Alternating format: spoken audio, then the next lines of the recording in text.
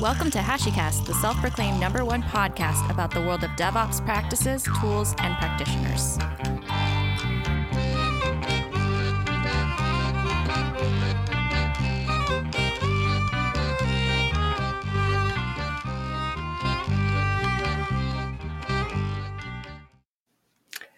All right. Hello, everyone. Welcome to another episode of the HashiCast. Today, we have Tammy Bryant-Buda, who is the Vice President of Product at StatType. Welcome, Tammy. How's it going? Thanks so much for having me, Taylor. I'm really excited to be here today. Hey, everyone. Thanks for listening.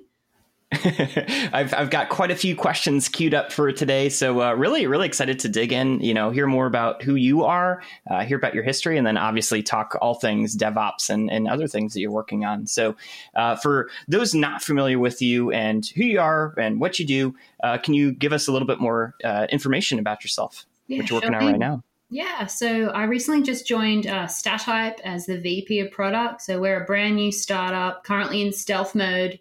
So, by the time you listen to this, if you go to stattype.com, STATYPE, then there may be a website up, but right now there isn't. We also have a Twitter, so check us out on there and give us a follow.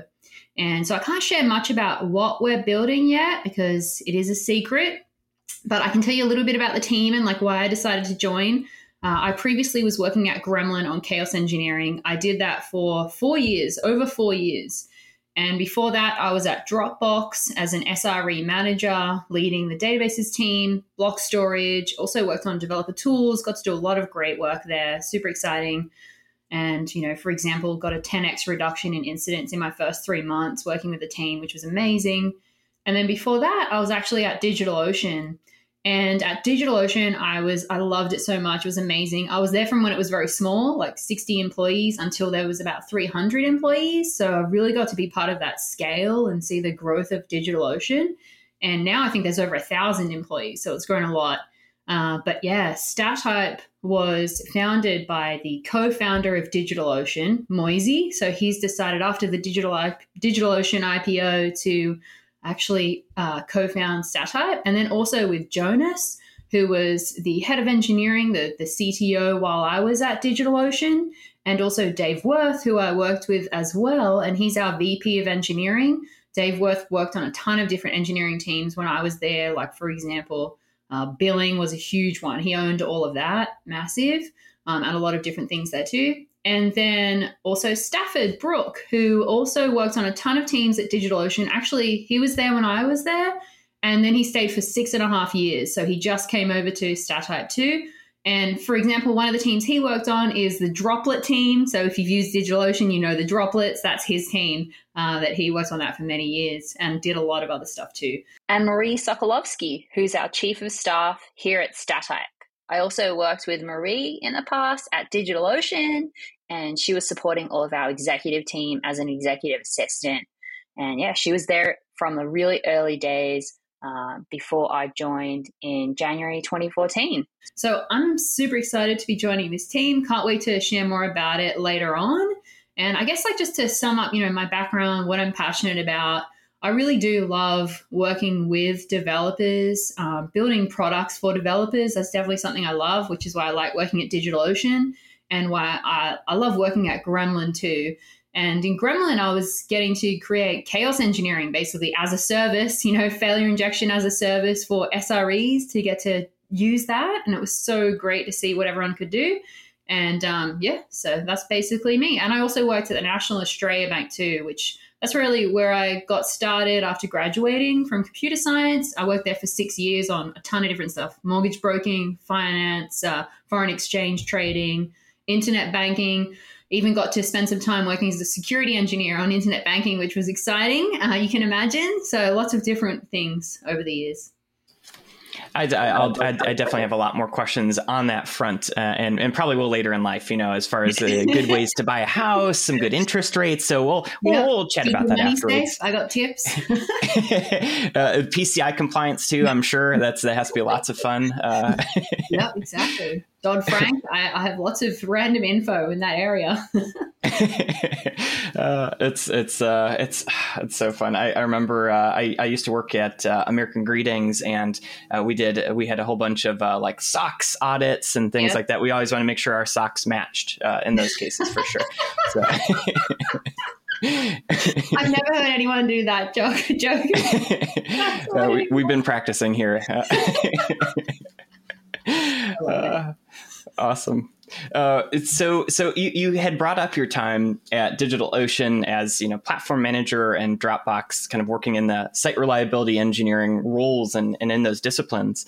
I'm really curious to hear, do you have any highlights and lowlights that really stood out to you in those organizations? Were there some things that you felt that you were, in a unique place to really learn about certain things, or some things that were unique problems that the team faced that you kind of worked through with them? I mean, my highlights is definitely the people that you get to work with along the way. Like, I've learned so much from so many amazing people.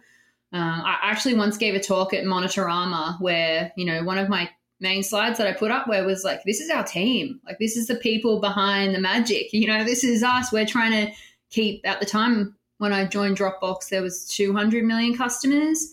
And I think within a year we went to it's 400 or 500 million customers. It was just like wild scale, So being able to do that, and we didn't grow our team. We actually shrunk our team. Some of our team members went to work on other teams to help those teams out. So we just did a ton of automation. It was like, tens of thousands of database servers with a tiny team of 3 or 4 people most of the time. So that's what it is, right? It's like that amazing team that you have, that talent. I actually learned about that from Moisey, the CEO at StatType, and who's the co-founder of DigitalOcean. And when I first started to work there, I was like, how do you recommend finding the people to work with and to join your team as you're recruiting people to join you? And he was like, just look for that talent. Look for people who you think they have a ton of potential. They would be amazing additions to your team. And that's exactly how we hired at DigitalOcean. It worked so good. And I did the same at Gremlin and the same at Dropbox. And the way that he explained it to me, it was kind of like when you're building a basketball team or a football team, right? You're looking for that talent. You look everywhere to try and find them, like a talent scout. And then you help them grow, put them into the right positions. And sometimes they end up being the best players on your team. So I've definitely found that over the years. And, I have so many people that I could mention as amazing talent. I'm going to say a few people that come to mind is Slava. He was an SRE on my team at Dropbox. And now he's actually the co-founder of a startup called Tallulah. And also Rona was an SRE on my team. She came out of a school, one of the non-traditional coding schools called Holberton School. She did that for 6 months, did an SRE internship with us, then went back to school, finished off her 2-year course there, and then worked at Dropbox full-time for many years after that. Just recently went to a new place. But that's my highlight. Definitely the amazing people I've worked with and learned from. And then, and also just, moving to Silicon Valley was very good for me, I would say. I know some people don't want to do it, but I did do it, and I learned so much. I was there for 4.5 years, and, I got to work with folks who created the back ends of YouTube, of Facebook, of, different types of services at Google, folks who built Facebook Messenger. I don't know, just so many things you can learn from these people. And they're just amazing, great people, great to hang out with, and they're happy to share what they went through. And that's an awesome thing. And, that's not written in books. You can sometimes hear it on podcasts, which is awesome, but I haven't found many books about those stories, the deep, stories related to building that out. And then, some of the challenges, I would say, I definitely go straight to technical challenges, things that were really hard technically to figure out, or when there's just a ton of complexity, you've got, over 1,000 engineers. My hardest project I probably ever worked on was one called Mic Drop at Dropbox. It was a successful project, but it did take us a whole year to do, and it was a huge database migration, migrating away from MySQL for some legacy databases to our new distributed data store. But I had to work with, hundreds of engineers from over 100 different teams to make that happen, to migrate so many tables. And that was just complicated, but also, it's a scary project because it's data migration. So, you're like, that's like a thing where if you work with databases, you've got to be brave. You got to be, I'm definitely into extreme sports. I think working with databases is an extreme sport. That's like what I always tell everyone. I really like that analogy. I feel like that's so apt because you do want to make sure that you have, your helmet, your knee pads, that you're suited up and you're ready for that job, and also prepared to, maybe fall right into the mud in some cases. Exactly. Like with snowboarding, like pop on your helmet, make sure you're wearing the right clothes, have a good strategy. And the way that we made that work successfully too was like sharing that with everyone else. Like, this is how we recommend you do your migration specifically for your code, for your data that you want to migrate over. So then I could just like write that up into a document, share that with folks internally, like on Dropbox paper. That's how we did it.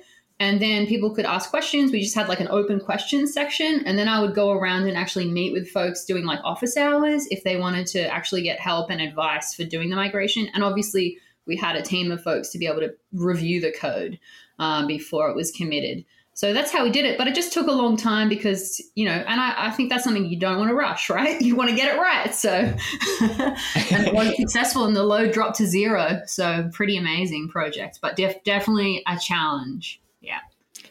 I think kind of looking at your career and the more I've gotten to know you and talk with you, the one thing that I've really respected and found interesting is that fact that you're open to all of these possibilities, even, going from Gremlin to your current role and kind of like taking a look at life in a product sense or kind of with that lens on. I think kind of that I definitely want to get back to, though. I really want to focus in on, what was it like for you to go, some people move across the country and come to Silicon Valley, though you came from, from an island, from all the way across the Pacific here to the US. Can you tell us a little bit about that? What it was like to kind of start in Australia and then to make your way out here and then end up in Florida where you're at right now? Yeah. You probably know from already listening to me, I'm a very positive person. That's just my vibe. That's what I'm like Taylor, you're the same. So, and, and I've been working in technology for a long time. I'm still positive. So that's just me. I know we're the odd ones out. But, the thing of why I wanted to move to America was like, I actually really wanted to move to the US since I was probably like 4 years old, like, to be honest, because I was always into computers. My mom actually got me my first computer, before I can even remember. We just always had a computer because she had this idea back in like the late 80s, early 90s. She was just like, computers are the future. You need to learn how to do this. It's more important than handwriting. Like, I don't even care if your handwriting's ugly. You need to learn how to use a computer. I actually never got my pen license. That's a thing in Australia where you have to get a license to be able to go from using a pencil to a pen. And I never got my pen license. So I'm not certified to use a pen. And my mom didn't care because she's like arguing with the teacher. Well, she's great at the computer. She knows how to type so fast. I don't care if she doesn't have a pen license. But yeah, so I always wanted to do that. And it was also because my mom's best friend worked at Microsoft too. So I used to go visit him at his office. He would like take me on the back of his motorcycle. So I was like, this is so cool. Like, Microsoft motorcycles is the best, and he had all these great stories. And I just always thought it'd be great. So then I went and studied computer science at university in Australia, like straight out of high school. I always studied, like, I took all the computing classes I could in high school. I was building websites, from as long as I can remember. And I used to run these little freelance businesses, like fixing people's computers, running like antivirus scans, which was like a thing I got paid to do. It's pretty funny. But I fixed a lot of things back then. And then the way that I moved to America was actually, I asked my mentor, who was actually my boss at the National Australia Bank, James Turnbull, who then went on to work at like Puppet, Docker, Kickstarter, a ton of different places. And he's written tons of books. Like, you got to check out his books if you haven't read them. And I asked James, like, hey, James, I was in security at the time and he just got a job at Puppet. I was like, oh, James, like, how'd you get that job at Puppet? Like, I want to move to America. How do I do it? And he's like, well, just write up a list of like your top companies that you want to work at and then just apply on their website. I was like, what? Like, that's so simple. And so then I did that and I had DigitalOcean at the top of my list and I applied on the website and I got an interview and I was like, oh my God, like, that worked. And so, yeah, I like had a Skype interview, and I talked to the team. Originally, they were like, not sure if we can hire you because you're in Australia. Like, that's a big move. They were so small. When I first interviewed, they were like 30 people big. And I think maybe they just closed their Series A. So, and I don't know if it was even announced yet. I'm not sure. It was in the very early days. And so then, they ended up, though, obviously hiring me. I did get hired. They relocated me over to New York, and it was just like the best thing ever. And since then, I've just been like loving living in the US. Right now, I mean, I lived in New York to start, then I went to Silicon Valley, and now I'm in Miami. And I know a lot of people, maybe they don't like Miami. I love it here. It's amazing. So many great people. And also it's the most Australian place in America. So I love it too. It's such a fun journey too, I'm sure, and that has to I can't even imagine what it must have been like for you to get that email back like, all right, let's talk, let's come on out, let's have an interview and kind of talk more at DigitalOcean. That had to be incredible. And it was it's not an easy interview process. I had to do like an online test. We used TrueAbility back then, where you were like doing all these different problems with like Linux and coding and troubleshooting like Apache servers or Nginx, stuff like that. But and it's all time-based, and they watch everything that you do. And then there was a number of other different types of exams that I had to do to be able to get to my face-to-face interview.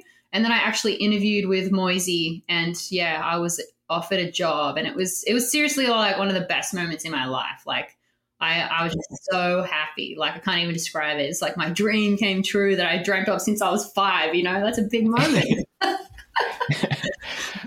That's so fun, and I'm happy it all happened, obviously, and kind of seeing where you've been able to take all the things that you've learned and kind of bring them into what you've been working on now. I think when I met you when you were working at Gremlin as principal SRE and teaching so many people about what chaos engineering was and just how to work it within to their processes and their pipelines and everything else. Is there anything that you can kind of tell us more about chaos engineering and why teams would benefit from investing in that into that discipline? Yeah, definitely. Yeah, I mean, I'm a huge fan of chaos engineering. I recommend that everyone should learn how to do it. It's very important for all roles. Like I would say, as an engineer, as a developer, whatever role you're in, and it's very popular. If you've heard of Chaos Monkey from Netflix, you understand like the background of chaos engineering. And, an important thing to remember too is like Chaos Monkey was created over 10 years ago now. So chaos engineering as a practice has been around for a long time, and it's definitely evolved since then. When you had Chaos Monkey, it was like just shut down a server. Netflix built it as they were migrating to Amazon, to EC2 instances. They wanted to make sure people weren't like hard coding, different machines and stuff, because the machines are going to go away. We don't control that anymore. You can't say, hey, can you let me know when you're going to take my machines down for maintenance? No, because they'll just do it, or it'll just happen because they'll get rebooted or whatever. So that idea was really great. But now we've progressed a lot from, instead of just shut down a whole node, it's like, it's a lot more granular. You can say, I want to focus on a specific pod on Kubernetes. That's like one specific example. And you can do a lot of different attack types, not just shut down a pod, but inject latency. What about packet loss? What about just making the pod disappear using a black hole attack? Also I/O, increasing I/O, CPU, disk, memory, ton of different resource types of attacks. And then the other side of chaos engineering is actually something that we did too, which was application level failure injection, where you're actually writing code. So I did do a lot of that as well, where you're like doing it with Java applications. This is probably surprising to folks, but like I started doing chaos engineering at the National Australia Bank. It's very popular in finance because there is a ton of failure and people don't want to lose their money. So like you're really trying hard to inject chaos proactively. You want to know what the problems are at 10 a.m. on like a Tuesday, rather than getting paged in the middle of the night at like 2 a.m. and who's on call? Does that person even know how to solve this issue? It's way better when you're all awake and everyone can debug it together. That's why I'm a big fan of like doing game days to start, where it's like, let's get into a Zoom call, have a hypothesis, inject some failure, see what happens. You're always going to learn something new. And then after that, advancing your practice by using automation. So actually Gremlin has an API that you can use. A lot of people will integrate Gremlin with their CI/CD pipelines, which makes a ton of sense too.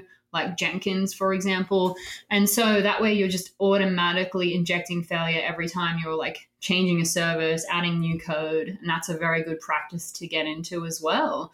And some people always ask me, do you have to do chaos engineering in production? No, I always start in pre-prod staging environments. And it can take some companies years to get to production, chaos engineering in production. That's okay. You don't have to start up. I'm not saying like, go take down a whole data center tomorrow. Like, no, like, baby steps. Like, let's gradually get there, learn from it, and make improvements along the way. Because ideally, by the time you're doing a large scale chaos engineering practice in production, you are pretty confident that it's going to pass. Like, that's really what you're doing. We would do that at the National Australia Bank. We would be like, let's shut down an entire data center and make sure that we can still operate without it. And that was also required for compliance. Like, you actually have to do chaos engineering because of compliance reasons if you're working in finance or healthcare. But I think it's really good that other industries are starting to do this now too, because who wants to get paged in the middle of the night, right? Like, that's also a big win. Sleep more. Exactly. I'd rather it be a call from friends or something, like, hey, let's go do this thing, or something that's fun. But yeah, when it's a 3 a.m. call to go jump onto a bridge to go help out teams, it's a different situation. Yeah. And I had so many times where I got paged when I was like out at dinner, or like out at a nightclub. I wasn't even on call primary or secondary, and it fell through to me, and I was like, all right, got to go home now. So, everyone's got those wild stories. I really hope in the next 5 to 10 years, imagine a world where we're just not getting paged in the night. Like, that would be so amazing. So I do think it's possible. Yeah. I really like that. And I think that that's a good thing to start asking. I feel like the interview question of tell us the last time that you've broken production is a really good one. It's something that results in a lot of interesting stories, but I'm going to have to change that in our interviews. Is what's your most interesting on-call story? Yeah. I need to revise that for sure. Yeah, totally. I think that's a great question. Yeah, you learn a lot from different types of skills. One of my favorite interview questions is, you see this error, what do you do? That's like my favorite interview question. I know that most verticals, and obviously different companies, different teams, that all kind of work differently. But did you see any kind of more generalized trends in terms of adopting chaos engineering? Like, was it, were the problems more technical, more like team process related? Was it a like 50-50 split? Did you see kind of did you have any observances with how those were distributed? Yeah, I would say there's definitely some patterns. Like, it's interesting. I would say I noticed that a ton of people are moving to Kubernetes. Might surprise some people, might not, but so many people are using Kubernetes now. And there's a lot of different types of failure modes that people don't expect, that they're trying to understand and learn about. And so a lot of folks will use Gremlin with Kubernetes. It's also really popular to use Gremlin with other services like Kafka. That's another one where people are identifying a lot of different types of issues that they need to then go and fix. So I'd say those two things are really, really popular. And then also just like integrations, like tying this into your entire like developer loop or your developer life cycle, like how we just practice and do our work day to day. So I think that's another interesting thing. I'd say from the people side of things that there's a few things that I noticed that were very popular that I also really like and I've been doing for a long time. For example, using chaos engineering to train folks to be on call. So by that, what I mean is I did this when I was at Dropbox. That's actually where I came up with the idea. I didn't know anyone else that was doing this, but I was kind of like, it seems weird that you just throw people on call. Like, I got thrown on call tons of times and you don't get any training, right? They're like, it's like your second week or something, or your first week. Good luck. You're on call now. Have fun. Like, and sometimes you're the primary even. And it's like, well, you should be able to figure it out. Good luck. So I just kind of thought, well, that's okay, but I think we could do better. And I like the idea of saying like, it's kind of like an on-call game day, or you could call it like a fire drill, right? That's what our CEO at Gremlin, Colton, would call it, a fire drill, which also, a lot of people understand that.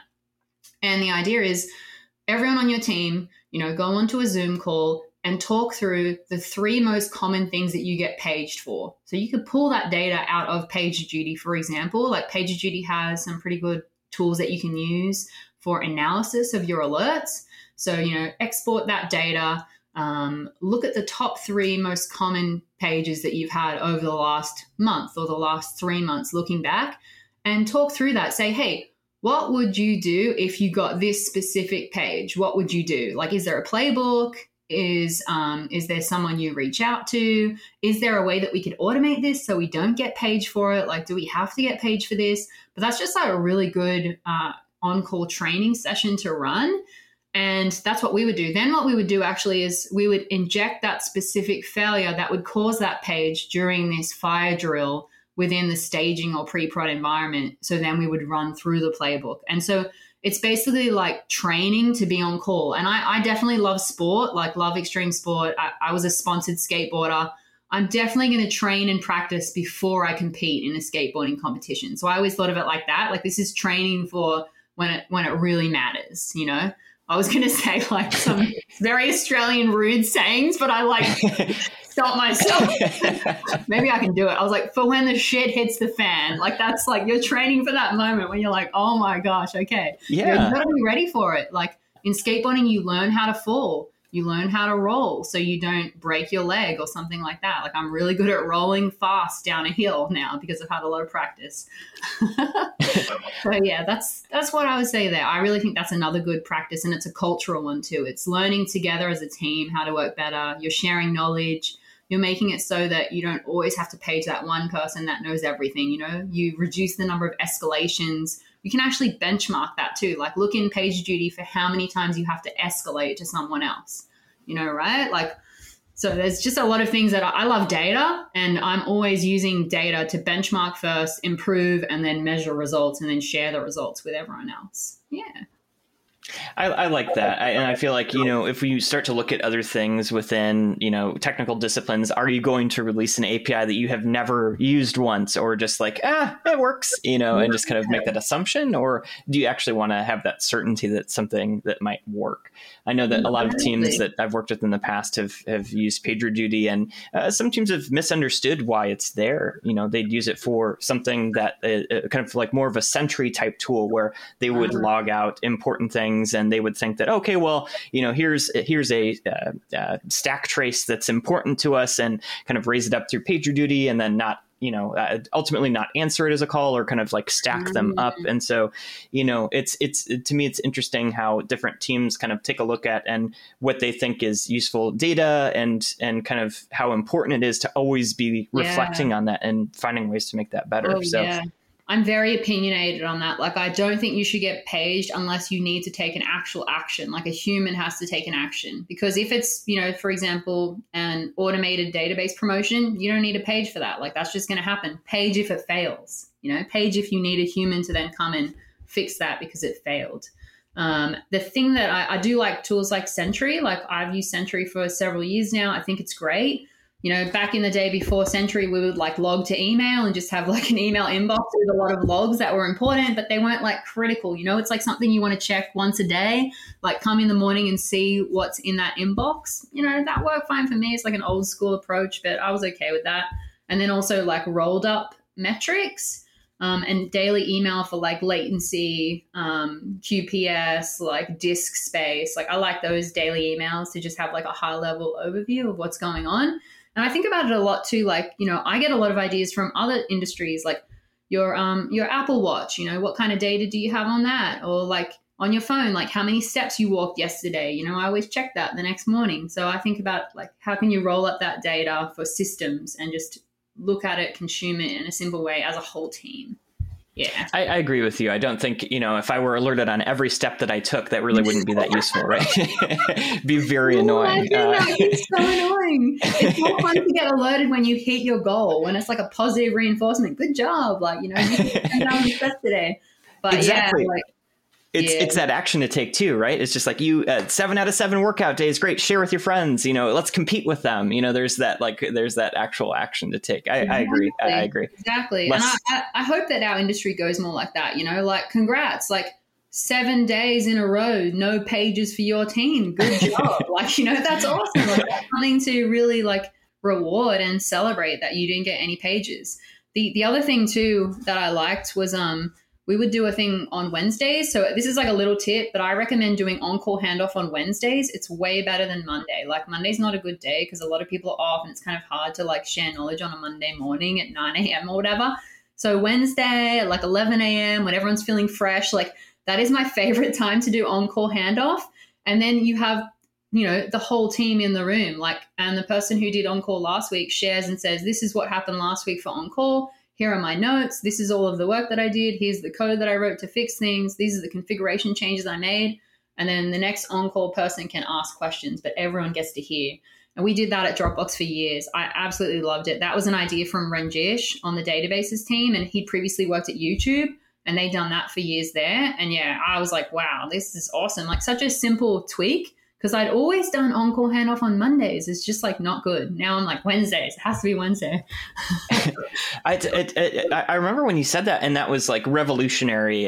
When I heard that, I was like, of course, it's once you hear the answer, then it's easy to solve the problem. But when I heard that, I was just like, oh yeah, why don't we do that? When I was working at Disney Studios, and because that was, I think we had it at like 8 a.m. in the morning Pacific time, and that was just like so stressful because if you had the open incidents or anything like that, or something coming in from the weekend or something that happened early on the Eastern seaboard that was kind of blowing up, that was really difficult to even get the time, because then people go to stand-ups and it's just very difficult to kind of relay what's going on.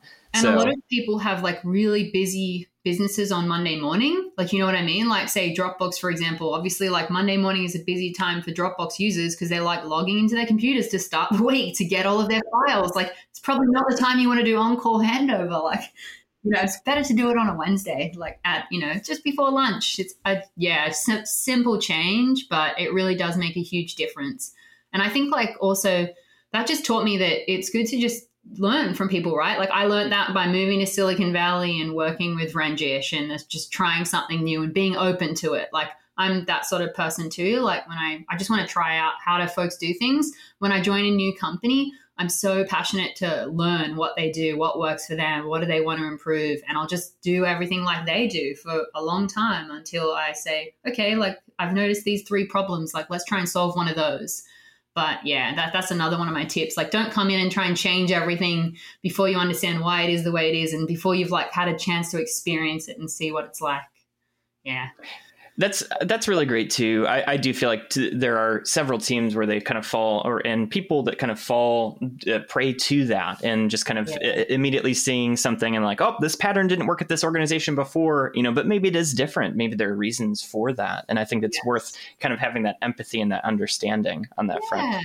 Yeah. And most people don't like change, I would say. So it takes time to like adjust and like think about it, see what you'd like have a discussion first. So, and that's really part of the whole idea of DevOps too. It's working together as a team, like as a cross-functional team with people across your organization. Like I really, really like that idea of collaboration and learning from each other. Yeah.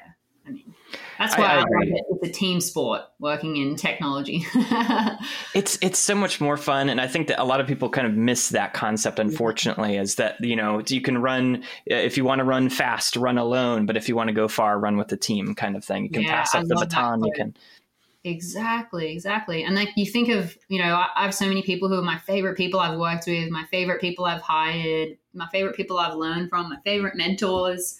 And yeah, that's another tip I would say. If you have someone who you think this person would be the best mentor ever, like I really, really wanted to learn from Mike Solomon when I was at Dropbox. He created a lot of the back end of YouTube, and I was just like, oh man, imagine if I could whiteboard with him once a week. Like how much would I learn? Like that's like so awesome. Like, to be able to do that. And I just asked him, hey, Mike, can I like whiteboard with you for like half an hour a week on like, Tuesday or Thursday? He's like, yeah, sure, Tammy, no worries. So we would just meet like in this whiteboarding open area space that we had on the couches. We would sit on the couches and I would just like whiteboard with him, like say, hey, we're thinking of doing things this way. Like, what's your feedback? What do you think we should do? Like, and he would talk me through what he was working on as well. And I just learned so much in those discussions. It was really valuable. So I think like always ask for things like that. If, the worst, my mom always tells me this, I've got a lot of advice from my mom, but she's like, if you never ask, they already said no. So you may as well ask. I really like that. And honestly, that's something that I've been trying to get a sense of, is how people learn, and just kind of like some more developing a personal understanding of all of the different ways in which people are able to kind of understand things. What generalists look like versus specialists, and where it's good to have one of those, one of those disciplines versus the other. There's a book called Range that I was reading now. I'll put a link in the show notes about that, but it's been really interesting to hear how it helps to have that general knowledge, and then to kind of change contexts quickly and learn as much as you can on all fronts. And I've seen, a lot of work that you've done, despite, being a principal SRE and being really deep into the code. That's something that I've seen you do really well too, is connect with people and just, cultivate communities.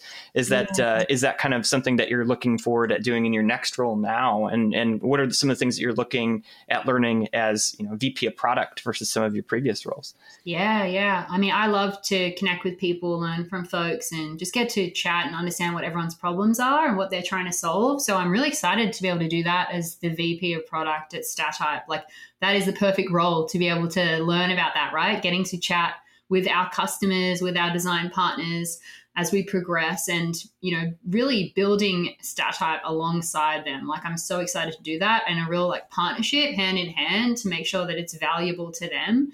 And that's something I really, really love. I got to do that at Gremlin as well. I worked a lot on Gremlin Free, which is you don't have to pay to try Gremlin. You can actually use Gremlin Free. And I worked on that for a long time, making that a really amazing experience, and got a lot of great feedback from folks about how to make it better over the years.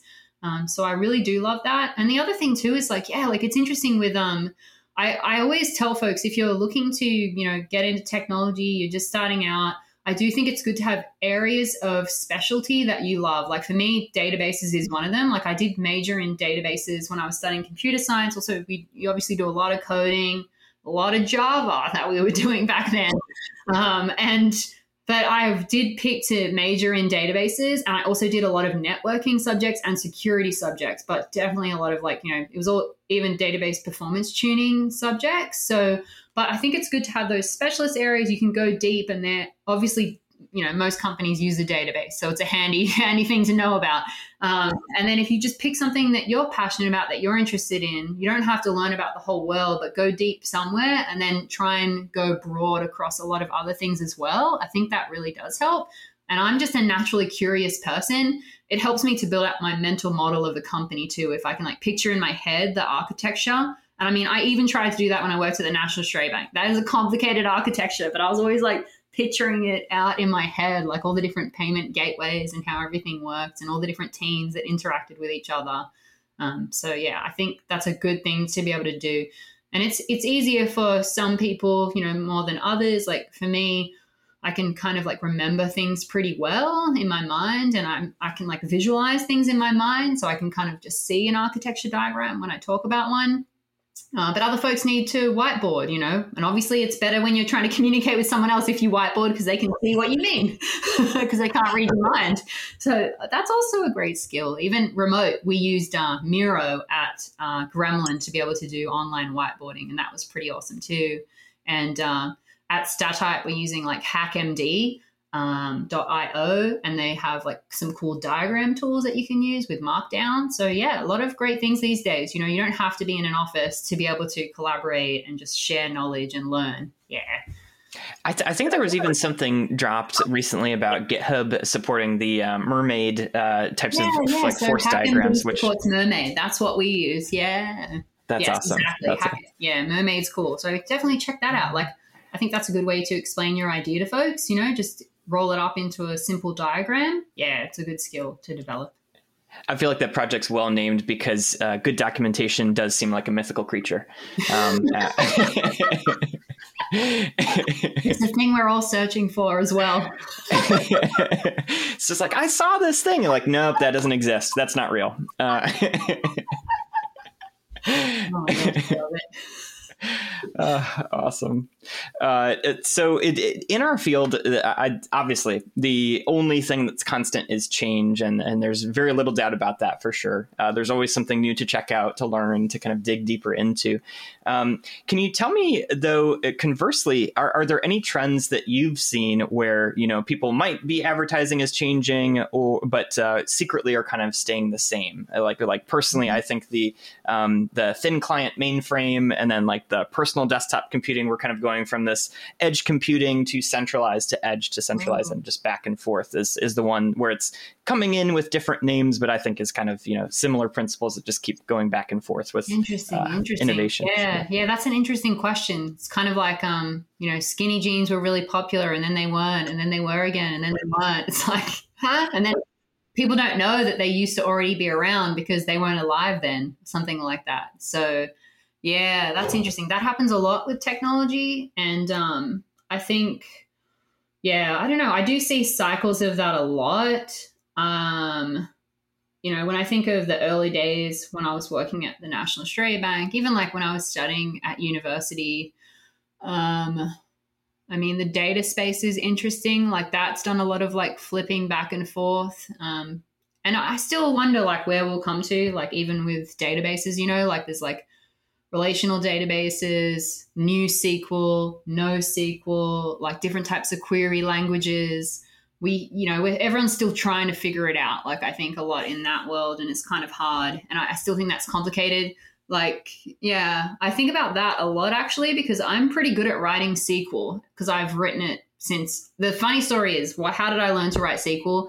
My mom actually, when I was in high school, she applied for a job. I think I was 14 years old. My mom has no technology background, but she applied for a job as a database administrator and got it. She told them that she was good at databases. And so she came home that afternoon and was like, Tammy, you have to help me. I got this job as a database administrator, but I don't even know how to do that. And it was for this university. And so then I was like helping her, it was to manage courses. So at home, I would like write the queries and I would like figure out the table structure and the database schema. So I've been working full time doing a lot of that work since I was 14. And I used to go into her office and like help out. And they were like, they loved to have me there. I was always hanging out there and it was so much fun. But that's how I know how to write it, right? And then I also did it at university because I would major in databases. But now I find a lot of people, that I worked with over the years in many, many different teams don't know how to write SQL. So it becomes hard if, and also because I'm on the databases team, I could get access to a database to be able to query it to understand what's in it. But if you don't have that knowledge, it's like kind of hard. And if you can't write a query, like how do you get the data? So yeah, that definitely is a challenge for a lot of folks, I think. And it's obviously, I'm not a fan of it either. Like, I don't think it's a great language, I don't think anyone would say that it is like fabulous. But yeah, that's an interesting area. Apart from that, I don't know. I feel like we've done pretty good. Like working in banking, as an engineer to start, people are surprised by this, but we were using GitHub when I was at the National Australia Bank in like 2011. Like, yeah, we used GitHub so early. We were all about it. Like, that's awesome. We used Chaos Monkey in like, I think it was 2013 or something like that, 2012, when it first came out on GitHub as an open source project. So I've definitely been more at the cutting edge because the National Australia Bank, everyone there like loves to be at the cutting edge. We're like, let's use all the best tools. Like, let's push forward. We don't want to be stuck in the past.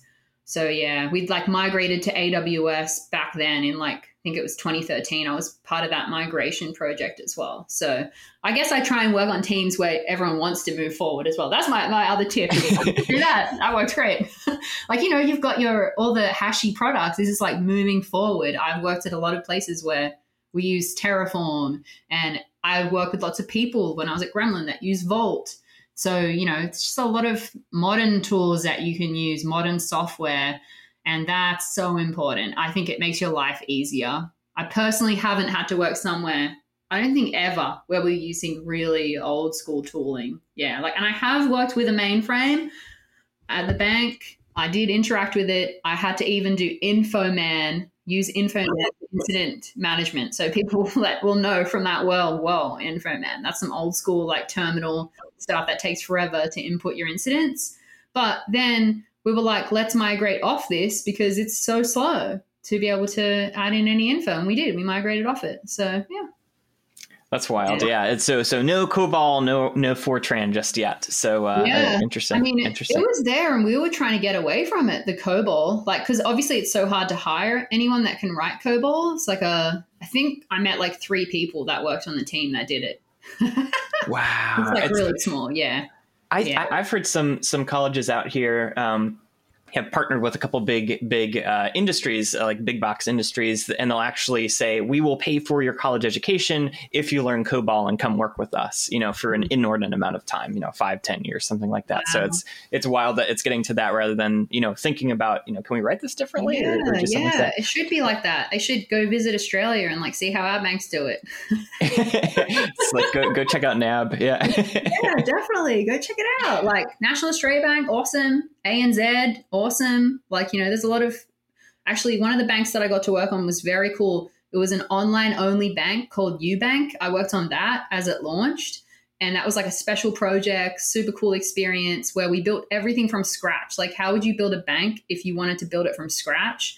And that was an amazing project to work on, and it was awesome. We're just using all of the most modern tools that we can do. We're focusing on like processing mortgages fast without having to talk to a human. And people were able to buy their homes so quickly. That was the thing I loved about doing that too, is like you're putting people in their dream homes. Like they go bid at an auction, or put in an offer, you process that mortgage, get it approved, and then they get to move into their home and they're like the happiest ever. So that always felt really good. I love that when you're able to kind of make a product that makes people feel really empowered, and then they kind of are happy to share about that, like, oh, I can do this thing because, and they don't even have to say the product. They just, I like seeing that empowerment. I did, going back to your SQL days really quick. One question I had for you on that front was, when you write SQL, do you capitalize the keywords like show and? Yeah, I definitely do. Yeah. Select from where I capitalize. I do. Okay. Same. Okay. I was wondering. I was like, am I alone in this? But I do. Okay, yeah, I know there's tabs versus spaces, but I feel like capitalized SQL and non is also a pretty good religious war. I think the hard thing is I've written other people a lot of queries, and I'm like, here's this query. You can just use this, just run it. It gives you the results. And people still are like, what does it do? And it's like, it's just so hard to explain SQL. So I think, and it's hard to get your head around it. I think like, maybe if you can imagine things in your mind, you can like think of how I'm running this query and it's pulling out data from the database and I'm getting back only this specific subset of data because I wrote these specific things. But that's not everyone has a mind that works like that. I think, a lot of people don't like the idea of huge amounts of data and like being able to process that and think through that in your head. Like, I think that's kind of a rare skill these days. So yeah. That's just my thoughts there. It's an interesting area. I think like, when I think of more modern types of work and what people are doing, like I really think it's cool to see, I like have done a lot of different things, and I did do full stack development in my early days, and I like where the React community is going. Like I just think, that's really cool. Like, and there was one of our CTO, Jonas, he was recently just saying how great Tailwinds is for like UI components. Like, and I looked at that, I'm like, man, that's really awesome. Like super impressive.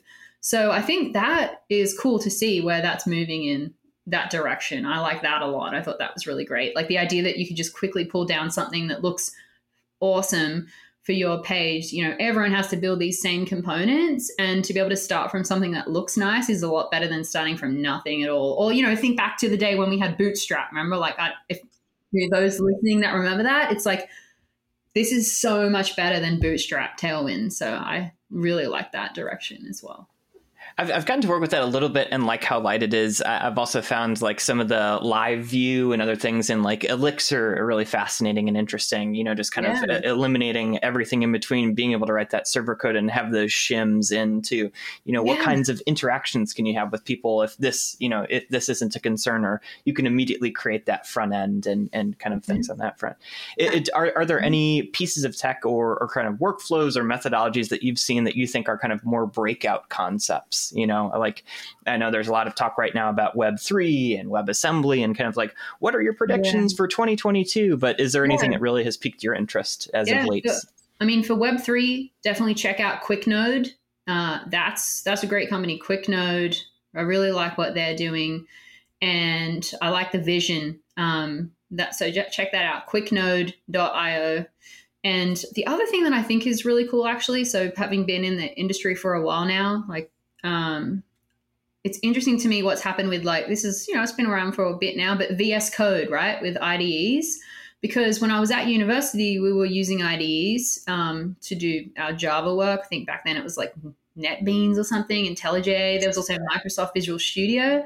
But a lot of people, when I first moved to America, they actually had not studied computer science. So they'd never been introduced to an IDE. So they were using like stuff like Notepad or just writing straight into Vim.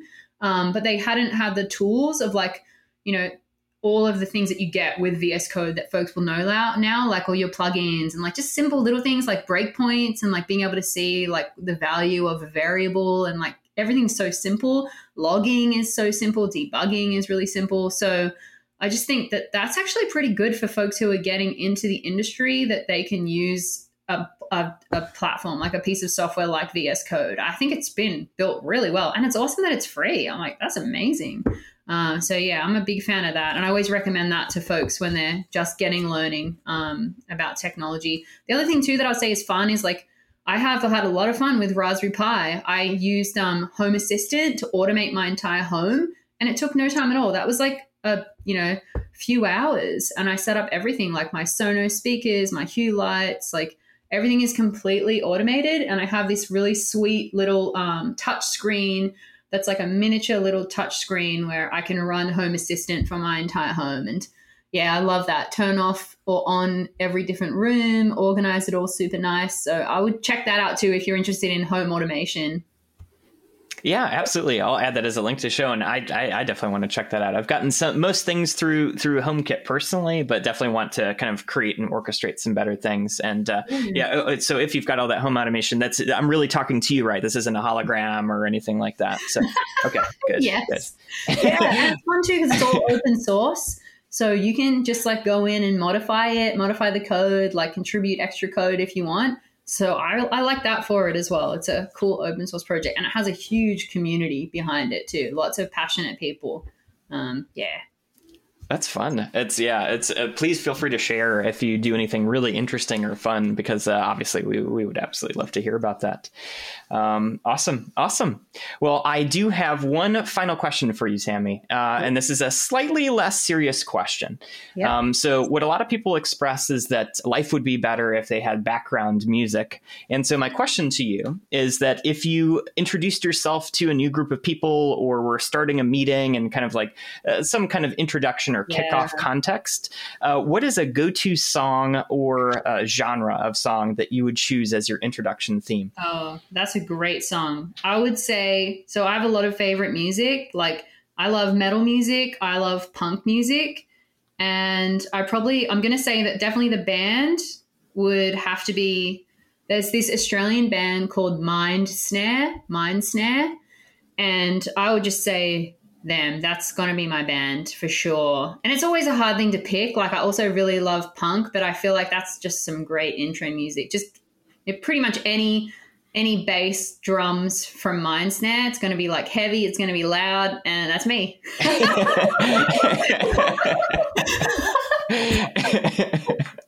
I love it. That's going to be the sound clip for this podcast. That's awesome. I love it. Awesome. Well, thank you so much, Tammy. It was wonderful having you on the HashiCast. Thank you so much for taking the time to talk to us.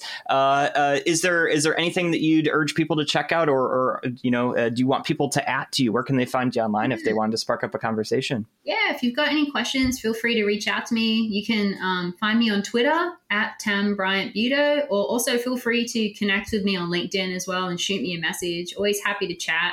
And I just love meeting people. Hope I get to meet you in real life. If you see me around, at a conference, something like that, please come up and say hi. I'm always happy to chat. So I hope I get to meet everyone again once we're all back into the real world eventually. That would be great. And thank you so much for listening, and thanks for having me, Taylor. I really enjoyed You've been getting listening to come along to the HashiCast with your host, Taylor Dolezal. Yeah. Today's guest It was an absolute Tammy pleasure to have you. Bryant-Ito Thank you so much, of Tammy. Step. Be sure hope to see you again tune soon. in and Take listen care. next time. We always try to source and find some really fun and interesting people. Hope that you enjoyed today's session, and we'll see you around. Thanks, everybody.